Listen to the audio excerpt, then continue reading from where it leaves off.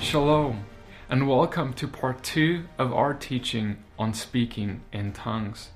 My name is PD van der Westhuizen, and I hope that part 1 has blessed you. Please note that this teaching is designed to be watched after part 1 of speaking in tongues. So if you haven't watched part 1 yet, please go watch that one first, since the topics we will be discussing in this video are going to be building upon what we have already established in part 1 through scripture.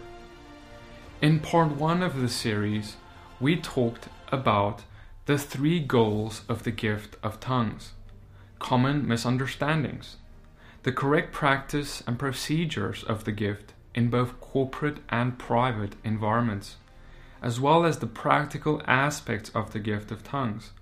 That is, how it is to be exercised.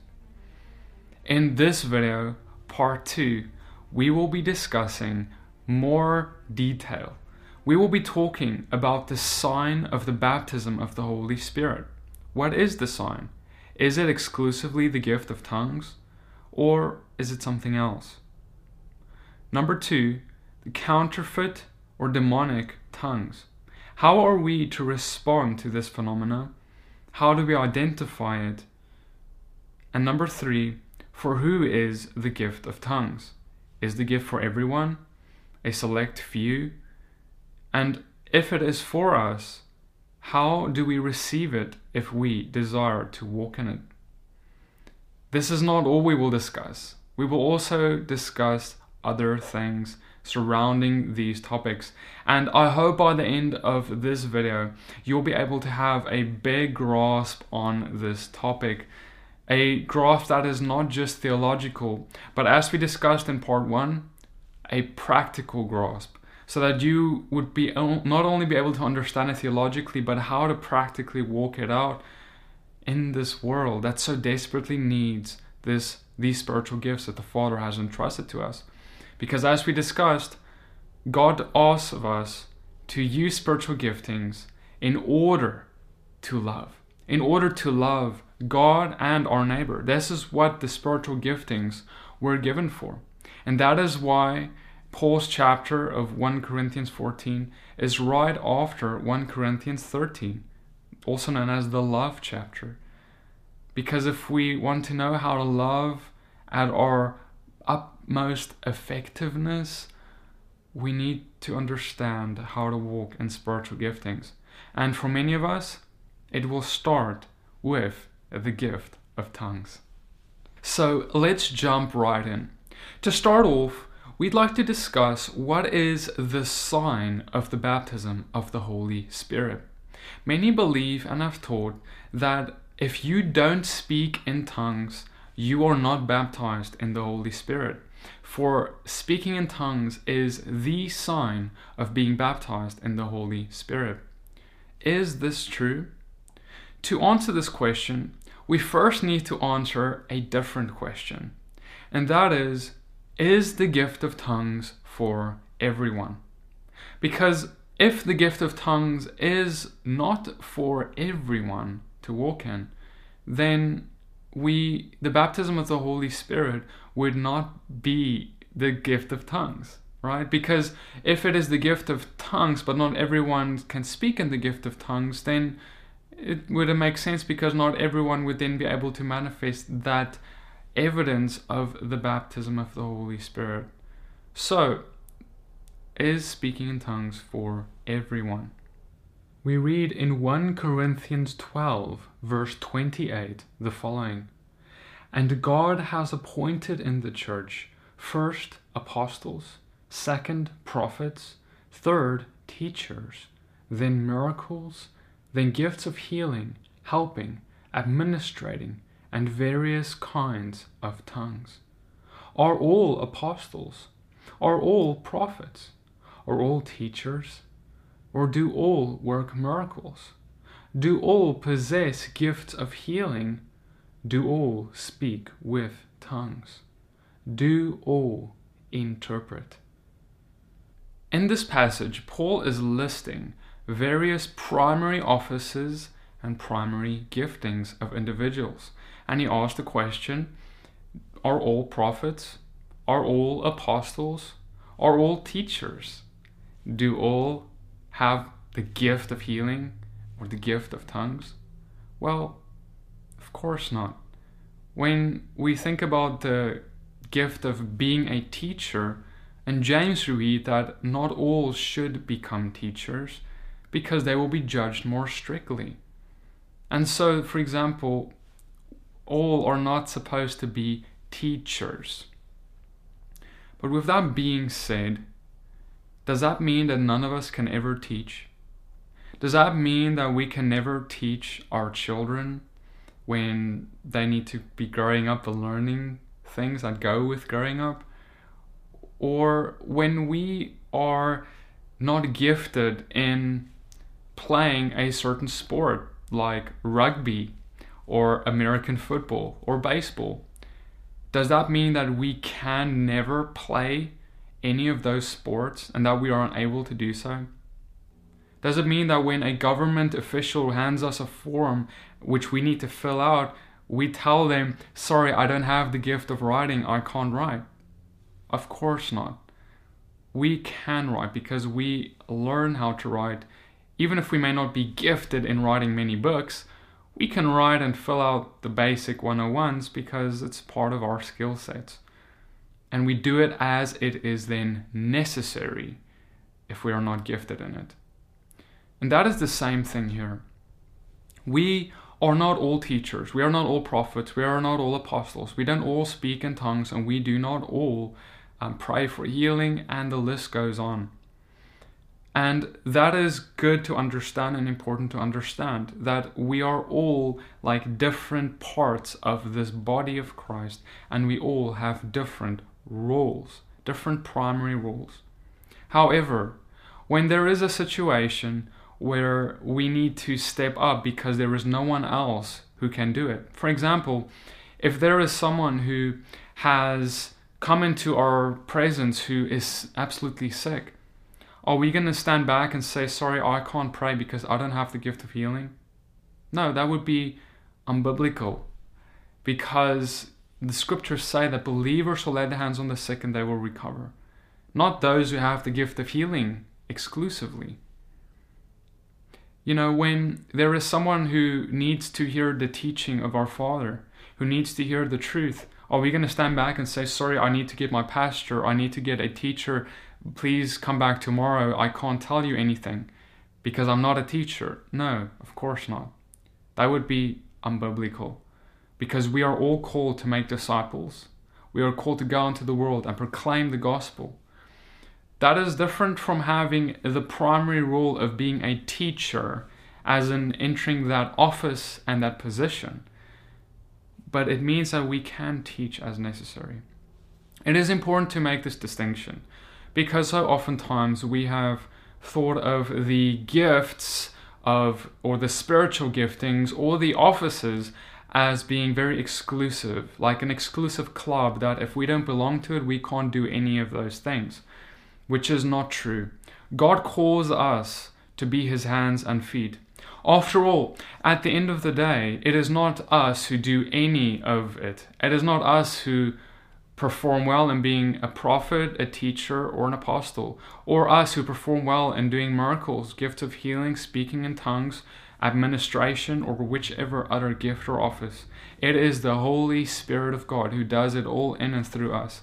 That means that it is not dependent on us, on how the results go, as much as it is about how he lives in us and does it in and through us. That means that we can, as necessary, step out of our comfort zone and do things as it is necessary.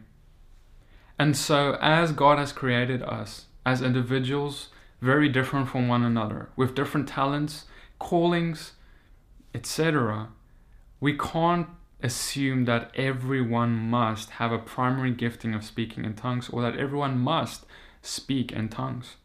I do encourage you to not push that away and say that's not my gift, because that would be like burying something the Father may be desiring to give to you. However, we have balance, and we also understand that not everyone will do everything, because then we wouldn't need each other. And so speaking in tongues cannot be the only sign that we can go on for the baptism of the Holy Spirit to have taken place. Yes, in Scripture, there are more than one account of when the baptism of the Holy Spirit took place that there was speaking in tongues occurring. But speaking in tongues wasn't the only sign that occurred. Let's go to the example of Jesus. For Jesus' example, we can read the following. In Matthew 3 verse 16, we read, "And when Jesus was baptized, immediately he went up from the water, and behold, the heavens were opened to him, and he saw the Spirit of God descending like a dove and coming to rest on him."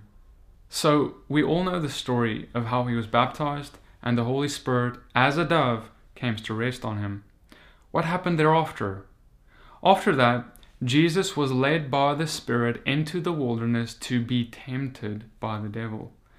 And after fasting for 40 days and returning from the wilderness, we read the following. He says in Luke 4 verse 14, "Jesus returned in the power of the Spirit into Galilee, and there went out a fame of him through all the region round about." Because after he came back from that wilderness, after being baptized, he came in the power of the Spirit. That is to say that miracles started following his life, and he started walking in his spiritual giftings. One of the primary spiritual giftings of our Messiah, Yeshua, Jesus, was the gift of healing, or the gift of miracles, amongst others. And so we see that speaking in tongues was not his sign of being baptized in the Holy Spirit. Rather, his sign was that he returned in the power of the Spirit. And for him specifically, that was all the healings we see he did. And so in this case, we see that healing was the sign. The spiritual gift of healing was the sign for him that he was indeed baptized in the Holy Spirit. Let's look at another example. In Acts 19 verse 5, we read the following. "On hearing this, they were baptized in the name of the Lord Jesus. And when Paul had laid his hands on them, the Holy Spirit came on them, and they began speaking in tongues and prophesying." Also read in Acts 2 verse 4, "And they were all filled with the Holy Spirit and began speaking in tongues as the Spirit gave them utterance." And so we also see in the book of Acts, in these examples that we just read, that prophesying and speaking in tongues were also signs that the baptism of the Holy Spirit has taken place. And so far we have how Jesus was walking in the power of the Holy Spirit and the gifts of healing and all kinds of miracles. We have people prophesying, we have people praying in tongues. So as you can see, there are various different kinds of signs that Scripture really references. And really it comes down to this, that there is a sign of the baptism of the Holy Spirit on a believer's life. After you are baptized in the Holy Spirit, or that is to say, immersed in the Holy Spirit, there must be a sign, there must be a change. And if there is not a sign or change, then there is a lack of evidence of it occurring. So what is that sign? It is simply the manifestation of spiritual giftings. And that spiritual gifting can be any of the spiritual gifts that Paul has referenced in his word for us, including the gift of interpreting tongues, speaking in tongues, the gift of miracles, gift of healing, prophecy, words of knowledge, etc. You can read all about them in Paul's letters. These gifts are necessary to be manifesting in a person's life after they were baptized in the Holy Spirit, because that is the sign. There is not one single scriptural reference where we see people being baptized in the Holy Spirit and there was no spiritual gifting that manifested in their life, either in that very moment or very soon thereafter. And so that is the sign of the baptism of the Holy Spirit. It is the manifestation of spiritual giftings. On top of that, another sign that the baptism of the Holy Spirit has taken place is boldness. And I can even testify in my own life that I had an increase of boldness supernaturally brought on by the Holy Spirit after I was immersed in the Holy Spirit. I remember waking up one day after being immersed in Him and seeing the world differently, like the colors of the world even looked different, and I knew nothing would be the same ever again. And that day everything was indeed different. I was able to walk in more boldness. I was able to step out more. I didn't care as much about what people thought of me, etc. It doesn't mean I never had any struggles, or I had never fear again or anything like that. Of course, we will have fear again. But rather, I had an increase of boldness. And even though I wasn't perfect, I felt more empowered by His Spirit to walk as He called me to walk. Consider this very practical example and testimony. A few months ago, I went to travel to North Carolina to speak at a conference I was invited to. And at that point, I had the privilege of, at the end of my sermon, praying for people to be immersed in the Holy Spirit. Just like Paul laid his hands on his followers and disciples, and they were imparted the Holy Spirit, or baptized or immersed in the Holy Spirit. So just like Paul did it, I did the same. And on that day, I remember praying for a specific man. And then the next day, we went out onto the streets of Asheville, a city in North Carolina. As we went out on the streets of Asheville and prayed for people, ministered to the lost, we came back, and the same man that I prayed over the previous day testified. And this is what he testified.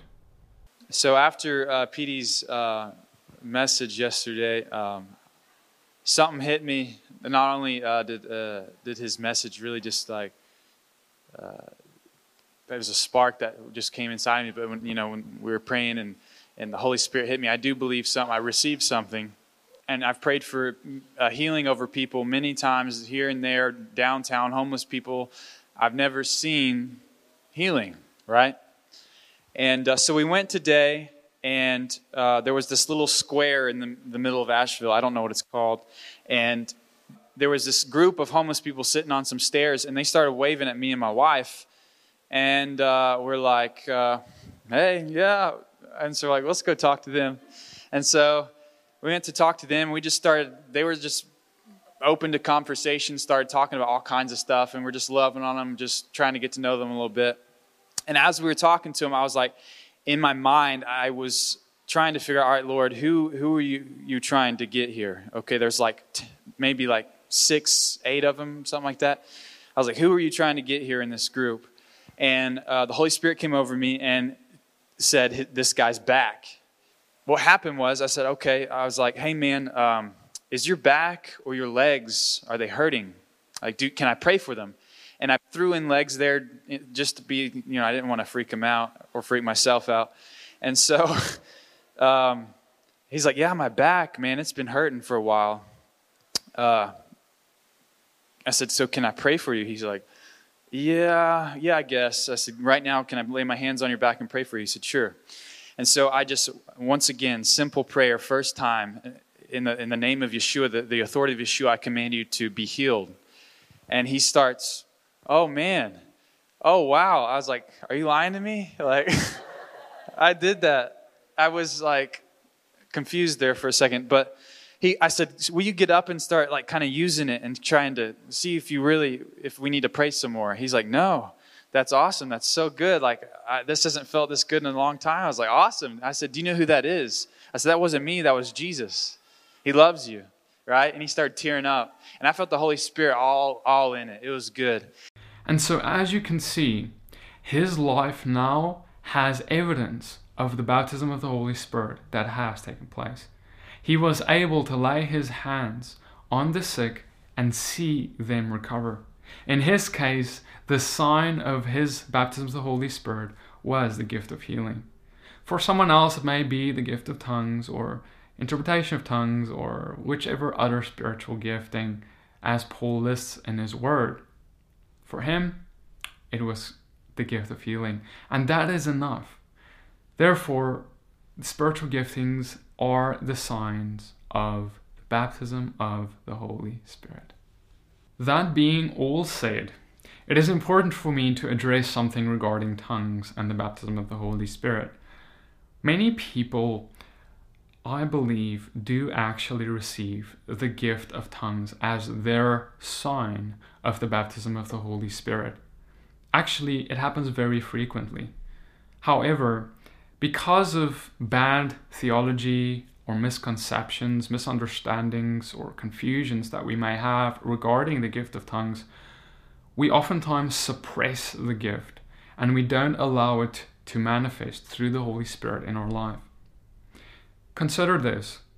In Acts 2, when they were in the upper room and the baptism of the Holy Spirit took place on the men there, and they started speaking in tongues, that was the very first time in history that speaking in tongues manifested into this world. Therefore, there was no bad theology or confusion or any perception or conception that these men had about the gift of tongues yet, because it has never happened yet. No one had any concept of it yet. And so there was no room for any blockages in their mind, in their carnal mind, towards this gift yet. And so that's why we see so many, so radically, so outspokenly, bubbling up and speaking in the gift of tongues as soon as they were immersed in the Spirit. And that's amazing. But it also talks about how we need to deal with our baggage. Just after, in Acts 2, they prayed in the gift of tongues, the men, some other men at least, in the back of the room said, "These men are drunk." In Acts 2 verse 12 we read, "And they were all amazed and were in doubt, saying to one another, 'What means this?' Others mockingly said, 'These men are full of new wine.'" And of course, right after these men said that these people who were speaking in tongues are drunk, Peter rose up and said, "No, these men are not drunk," and he brought correction. However, this is speaking to something great. When the first time they ever spoke in tongues, we see people criticizing the gift. Now we can understand why 2,000 years later that criticism and confusion and controversy has only grown more and more strongly. And I want to submit to you, it is because of the enemy's attack on this gift. Those men who said that these who were speaking in tongues were drunk were speaking from Hasatan. They were speaking from their flesh. They were not speaking from the Holy Spirit. And I want to submit to you that the very first time that we oftentimes hear someone else speaking in tongues, or we ourselves even speak in tongues, we will immediately find the enemy coming to say one of two things.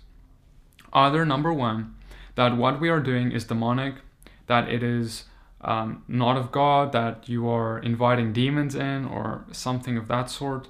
Or number two, that you are simply making the words up and that it is of your flesh and that it means nothing, you're wasting your time and you look foolish. So these two lies are almost is a guarantee for everyone who practices or hears the gift of tongues at some point. They will hear these lies come. The question will just be what you will do with it. And so on that first lie that said, you are only making words up, it's of your own mind, it's not real, this is to be expected. As we mentioned in part 1 of this teaching, the carnal mind is at enmity with God. And the gift of tongues is also something that Paul says bypasses his mind. He says his mind is unfruitful when he prays in tongues because his spirit prays. That means that the mind is outside the picture. The mind does not speak, and the mind can also not understand the gift of tongues.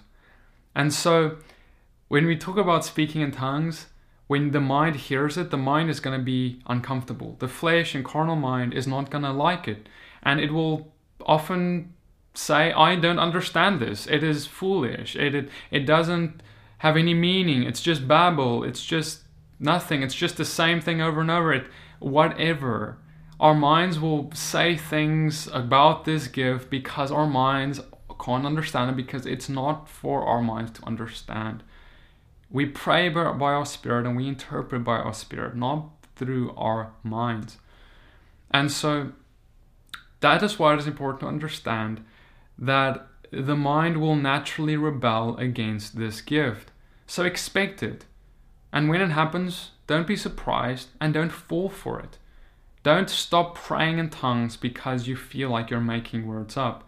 If you are praying in a different tongue and you are exercising it, you are praying in tongues. Because praying in tongues is an act of faith. It's more about faith than anything else. It's about stepping out, opening up our mouths and speaking in faith and letting the Spirit speak through us. And it is not about the words we say. It's not about how they sound. It's not about their format or how we pronounce any of that. It is not about that. It is not about even what comes out of our mouths audibly for our ears to hear. Because what comes out of our mouths is simply the physical manifestation of what is happening in the spiritual realm. And that what is happening in the spiritual realm, while it manifests in the physical manifestation does not show us what is actually happening in the spiritual to the fullest extent. We can't understand it in that way. What happens in the spiritual realm is often spiritual warfare. What happens is that there is a link to God and we pray to God. What happens is the Father speaks back to us, gives us dreams, revelations, visions. We receive, it's like a channel to the Father. And what happens in the physical realm in between all this is simply noise.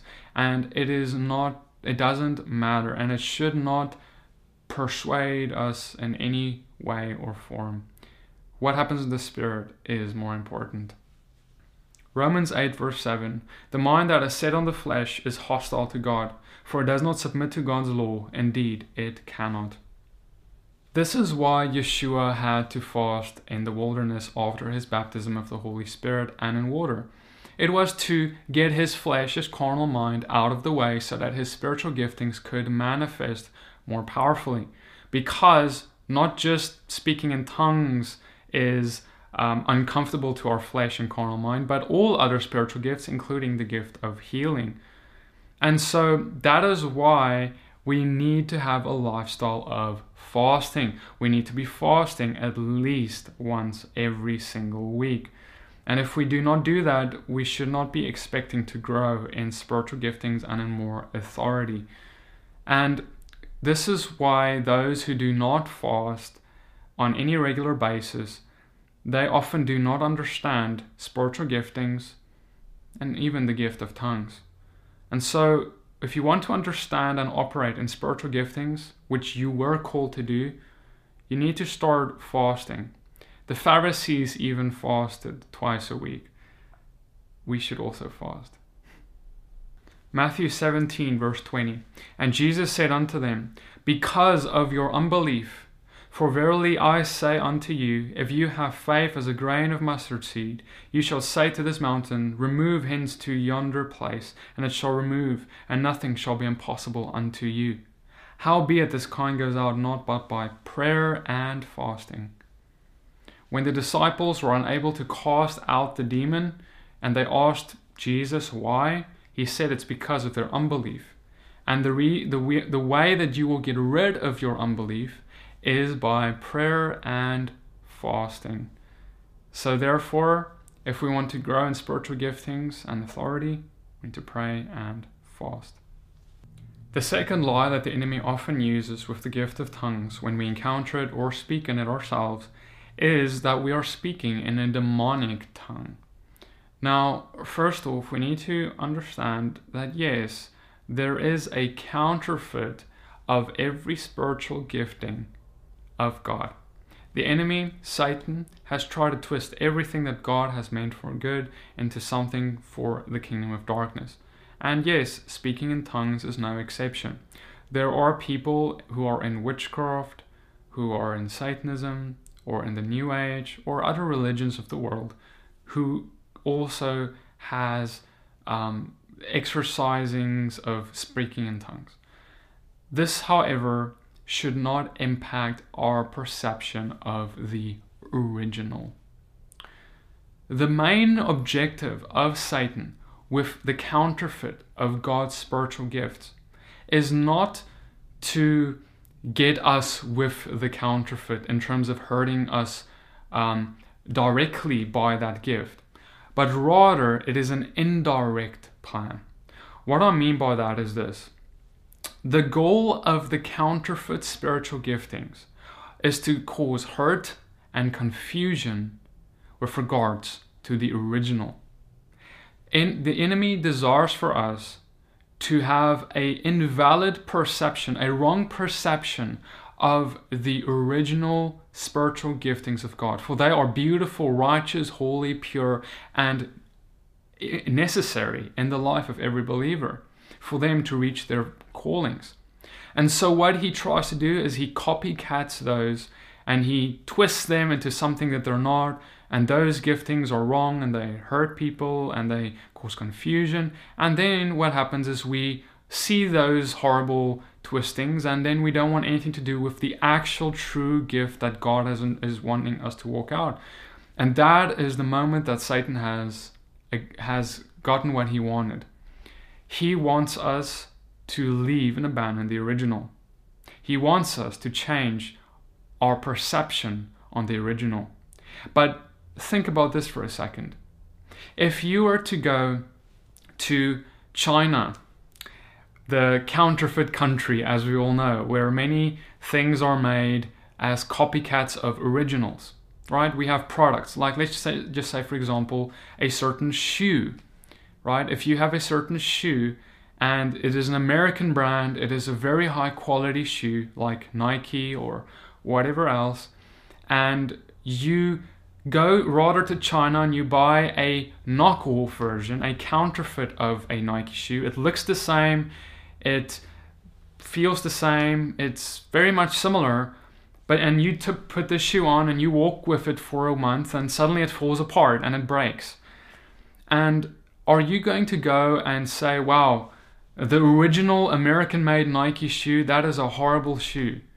No, right? You are going to say, I had a counterfeit, knockoff, false version of the original, and that knockoff version is bad. It's bad quality.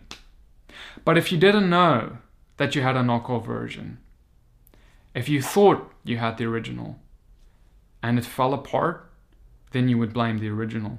You would even blame the makers of the original. You would blame the American company Nike, even though they weren't the ones who even made that shoe, even though the knockoff version just borrowed their branding. That's why these companies, the original companies, don't like counterfeits, because it destroys their brand image, right? And similarly, that's what Satan is trying to do. He's trying to destroy the brand image, if you will. He's trying to destroy the image of God. He's trying to destroy how we perceive God, our perception of Him, His spiritual giftings, so that we don't want it, so that we toss it aside. And that is how he wins. So therefore, we need to be careful not to base our experience or perception on any spiritual gifting, including the gift of tongues, based off what the counterfeit is doing. Who cares what Satan has done? Who cares that the New Age or witches or anyone else who is not of God speaks in tongues? They are simply trying to persuade you from not speak in tongues either. If today I prayed for healing for someone in the name of Jesus Christ or Yeshua the Messiah, as his name is known in Hebrew, and they got healed, and the next day I bump into a witch who also prays for healing, will I then go back and conclude that me praying for healing was witchcraft? No, of course not. That would be crazy, right? Because I know which kingdom I was serving. I know from what authority I was working. The kingdom of light and the authority of Jesus.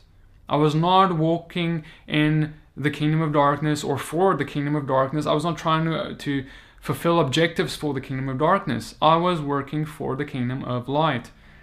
And similarly, it's the same with the gift of tongues. It doesn't have to be any different. If we pray in the gift of tongues, and I know in my heart I am praying to God, Lord Jesus, Yeshua, I pray to you, and you start praying in tongues to Him. Or you go in church and you pray in tongues and you're all unto the Father, your heart is for Him. Your heart is for His kingdom of light. Don't worry about the kingdom of darkness. Don't worry about whether you're praying to that kingdom, because you will not be praying to it. You are praying to who your head is towards. If your head is towards the Father, you're praying towards the Father. If your head is towards the enemy and his kingdom and trying to do things for him, yes, then you are worshiping him. But you aren't if you're a believer, a Christian, and you're simply trying to please your Father. And that is the end of that topic. We don't need to question further than that whether we are speaking in some demonic language or not. The enemy is lying in this situation so many times. He's always trying to deceive us to think that we are worshiping him when we're really not. God knows our heart. He knows who we are praying to, because we know who we are praying to. Right? And it is when our spirit prays, our mind is on the Father, our mind is on his things, his deeds, his kingdom. Therefore, we are not worshiping any other kingdom. So to test whether it is of God, we can simply see if you're using the gift to draw yourself or others closer to God, then it is of God. If it draws yourself or others away from God, it is not of his kingdom. If you use the gift of tongues to pray to God for your edification or for the edification of others, it is of God. Secondly, we can ask the question of what fruit is it producing? If it produces good fruit, it is of God. If it produces bad fruit, it is not. In Galatians 5, verse 22, we read, "But the fruit of the Spirit is love, joy, peace, forbearance, kindness, goodness, faithfulness, gentleness, and self-control. Against such things there is no law." Therefore, if we find that the fruits of the Spirit is not being produced, especially one such as self-control, then we can take another look at whether this is really from the Spirit of God or not. The Spirit of God will always produce these beautifully good fruits, and love will always be present. And so now we'd like to discuss how we know that we are supposed to be walking in the gift of tongues, and ultimately how do we start walking in it if the Father has permitted us to walk in it. So first off, the way we know that we are called to operate in any spiritual gifting is simply about whether we have a desire for it, a desire that is pure, that is. If we desire to speak in tongues or have the gift of healing or interpret tongues or whichever, that desire is from the Father most often. Because the flesh and the carnal mind, as we discussed, does not desire spiritual giftings. It does not like it. In fact, it actually hates it. It doesn't like doing it. And so usually, when we desire something, it is the Father, the Holy Spirit, that has placed that desire in our heart. Except for under one condition. And that is if we desire a spiritual gifting for self-exaltation. If the reason that I desire speaking in tongues or the gift of healing or the gift of prophecy or the gift of interpretation or the gift of words of knowledge or whichever gift, and I am doing it because I want to be more important, I want to be exalted, I want to get something out of it, then that motive is wrong. And that's really the only question you need to be asking yourself when you're evaluating your desires is, why do I desire what I desire? Is it to simply worship God and his kingdom, or is it because I want to worship myself and build my own kingdom? And after you've answered that question and you have a desire for any gift for God's kingdom, you can be sure that that desire is from the Father and it's not of your flesh, because the flesh does not desire things. It is of the Holy Spirit if we desire a spiritual gifting. So if you've been pricked by the Holy Spirit in this teaching that this gift of tongues is something that you desire to walk in, then I encourage you very highly, and I'm recommending to you to seek this thing out with everything that you have. Jesus told the very famous phrase to us about knocking and you'll receive. But did you know that that's really only the tip of the iceberg of that story? He actually talked about something much deeper. He told the story of a man who was expecting a very special guest at his house. And as the night grew closer for this guest to arrive, the man was preparing his house for dinner. And as he was preparing for dinner, he realized that there is no bread in his home. He runs up to his wife and he says, we don't have any bread. What are we going to do? We have this important royal guest that's coming. And what are we going to do? And she says, why don't you go ask the neighbor for some bread, to borrow some bread from him? And surely enough, the man runs to his neighbor's door. He knocks on the door and he asks, neighbor, can you please open? I need some bread. And there's no answer. And he knocks again and he says, neighbor, please, I need some bread. And there's no answer. And he knocks again and he says, neighbor, please open the door. I just want to borrow some bread. I want to give it back. I have a very special guest coming. And Jesus said this. He said that if that neighbor does not roll out of his bed and run down the stairs and open up the door to give him bread, because he loves his neighbor, he loves his brother, and he is his friend, he will do so because of the man who knocks, his persistence in knocking. And then he continues to say, knock and the door will be opened. You have a guest coming to your home, the Father, and he is looking for the bread. He is looking to see, do you have what he desires for you to have? Because ultimately, if we bury our talents because of fear, we will not hear a good word and a good report from him on that great day of judgment. Rather, we need to invest what he has given us, the talents, instead of burying it because of fear. And so that means that we knock at our neighbor's door. We knock with persistence, and then that door will be opened. Luke 11 verse 13 says, if you then, who are evil, know how to give good gifts to your children, how much more will the Heavenly Father give the Holy Spirit to those who ask him? God gives eagerly to those who eagerly desires his gifts. God gives his holy gifts. He doesn't withhold it. He wants you to have it more than you want to have it. And really, we need to persistently seek it out and ask him for it.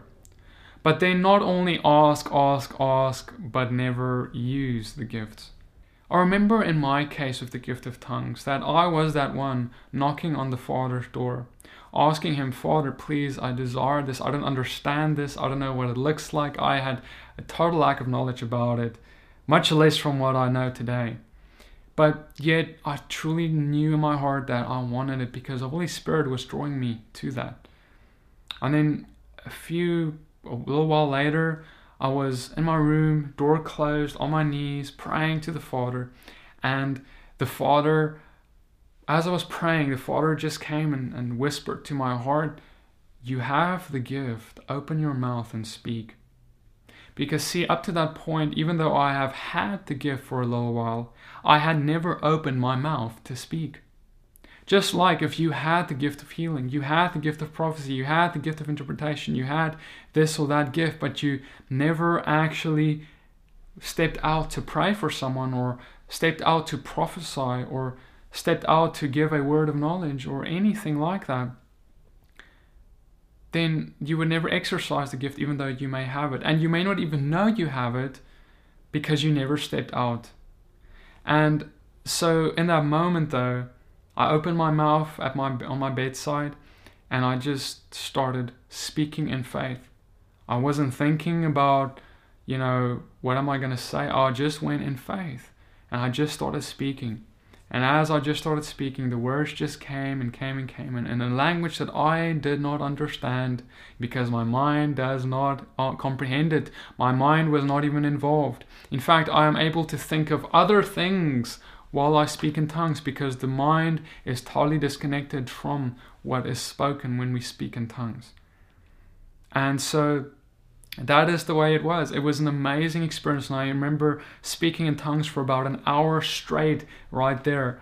And it was an incredible experience. I just felt the Holy Spirit overwhelm me. It was amazing. And that was really the beginning of my Holy Spirit journey, if you will, where the Father started growing me more and more in spiritual giftings, where the gift of healing and what happened to me at Hatfield Square and other things like that, which is in my testimony, happened. And it all started with the gift of speaking in tongues. And so that's why I am stressing this gift, because there are many of you who do have the gift and who God desires to walk in it, but you have tossed it aside because of lies you've been told to you. And it's not your fault, but I want to show you the truth, and I hope that this will give you freedom to step out and walk in it. I remember a little while after that I still had some doubts regarding the gift of tongues. I still had some doubts regarding whether it was for me, and it was those lies that were coming, those lies of, it's demonic, or those lies that, it's I'm just making up the words, right? All these kinds of lies were coming to me, just like I mentioned it would come. And as I were having these doubts, I actually stopped praying in tongues, or I toned down on it a little bit for a little while. And soon thereafter, we visited a church, the ministry, and I went to preach there. And then after that, we had baptisms. It was amazing. We had like 20, 30 people, something along those lines, coming forward to be baptized. It was an amazing event. And as these people were coming to be baptized, the first person came, and as we baptized them and they came out of the water, suddenly they manifested a demon. And then the next one suddenly manifested a demon too. And after that, we cast out these demons, and the next person we baptized also manifests a demon. And almost all the members here in this church were manifesting demons. It was quite incredible, and it really caught me off guard. And I was in that moment there so tired, and I was like, I didn't have any words left. Just like Paul said, when we don't have words to utter anymore, the Spirit intercedes for us. That is what speaking in tongues is. And so in that moment, I didn't know what to do, but I just knew the Father and the Holy Spirit was just in me and just coming out of me, and I started speaking in tongues over these demons. And as soon as I started speaking in tongues over these demons, I can describe it similar to how you can imagine fire landing on these demons. And these people who had the demonic oppression just started convulsing more and more, and these demons were just coming out and coming out. And I was not speaking one word in English. I was not speaking one word in a language that anyone could understand. I was speaking in tongues. I was doing spiritual warfare in a heavenly language that is the gift of tongues. And these demons were leaving, every single one. Now, don't tell me the gift of tongues is not for today. Don't tell me the gift of tongues is only a foreign language that is for unbelievers. That is one application for it, but in this case it was spiritual warfare, a heavenly language, me praying to my Father, and it was something that these demons certainly did not like. And I want to submit to you that that's why there's confusion, that's why there's controversy regarding this gift, because the demons and the kingdom of darkness hates it when we walk in it, because it grows us and it allows us to fight. It is like a weapon in our hand against the enemy. And after that event, after we saw about 20 to 30 people get delivered from these demons, every single one, I had no more doubts regarding the gift of speaking in tongues, of course. I was confident in that it was true, that there was power in it, because I could see it right in front of my eyes. And all who were there could see it. It was an amazing sight, and all glory to the Father. And so, as with all things, balance is important. The gift of tongues is something that we can be overzealous about or even hurt about. We could have been hurt by a bad experience and therefore we toss it aside completely. Or we could be speaking in it ourselves and we could have beheld how powerful it is, just like the story I just told you now. And then we become overzealous and we start making up doctrines because of our passion, which are misplaced doctrines. Doctrines such as the fact that if you don't speak in tongues, you're not saved, or things like that, which is not true. So we need balance. We see that in movements where it is believed that everyone should speak in tongues, that we do see more people speaking in tongues. Why is this? It is simply the fact that the gift is taught more, it is sought more, and because more people desire it, more people simply receive it. Because the Father asks of us to knock and you will receive. If we never knock, if we never ask, we will never receive. And that is why those people who have been hurt by it, who don't want anything to do with it, will never have anything to do with it. They will not see the gift manifest in their churches, their movements. They will not see the miracles of God. Just like if they don't believe in the gift of healing, they will not see the gift of healing manifest in their life ever. But I want to call you today to start seeking the things that the Father's placed in your heart. Don't let the enemy steal this from you, because it will keep you back from reaching the full potential of reaching your calling. We read in 1 Corinthians 12 verse 31, earnestly desire the higher gifts, and I will show you a still more excellent way. Pursue love and earnestly desire the spiritual gifts, especially that you may prophesy. Paul tells us to pursue the spiritual gifts, especially the spiritual gifts that we can use to upbuild others. He was saying this to the church of Corinthians because they were unbalanced. They simply wanted to have edification for themselves. They weren't focusing on gifts that edify others. Paul is not saying that gifts are higher than others, bar none, but rather that the gifts that can be higher in edifying others is such as the gift of prophecy. And that was what is needed for them to understand. Today I tell you that we need spiritual giftings everywhere. We need all spiritual giftings because there is a severe lack of spiritual giftings in the body, and we need to start urgently picking this up so that we can start walking in more power for His kingdom. If we want to prepare the way for the coming King, we need the spiritual giftings in our life. A good and faithful servant would use the talents and giftings that the Father entrusted to that servant. And the gifting of this age, brothers and sisters, listen, this is important. The gifting of this age is the Holy Spirit and the gifts that comes with Him. That is what the Father, that is the talents that He has entrusted and left for us. That is the last thing He told us when He left. He said, go into the world, proclaim the gospel to every creature. It wouldn't be a big surprise if He came back with that same question. Did you go and preach the gospel to the whole creation? And the only way that you can effectively do that is by His spiritual giftings that help you to love yourself, your neighbor, and the Father. And so I'll leave you in conclusion with this. 1 Corinthians 14 verse 18. I thank God that I speak in tongues more than all of you. And 1 Corinthians 14 verse 39. So, my brothers, earnestly desire to prophesy, and do not forbid speaking in tongues. But all things should be done decently and in order. Speak in tongues like Paul spoke in tongues. He certainly was someone who was powerfully walking in the Spirit. Do not forbid speaking in tongues in your fellowships, but let everything be done decently and in order. I hope that this teaching has blessed you and encouraged you to practically pursue His beautiful spiritual giftings for your life. I would like to thank the partners of this ministry who have made this series possible this month. If this has blessed you, please consider sharing it or even partnering with the ministry to help us to continue making these videos. Blessings and shalom from Rise on Fire.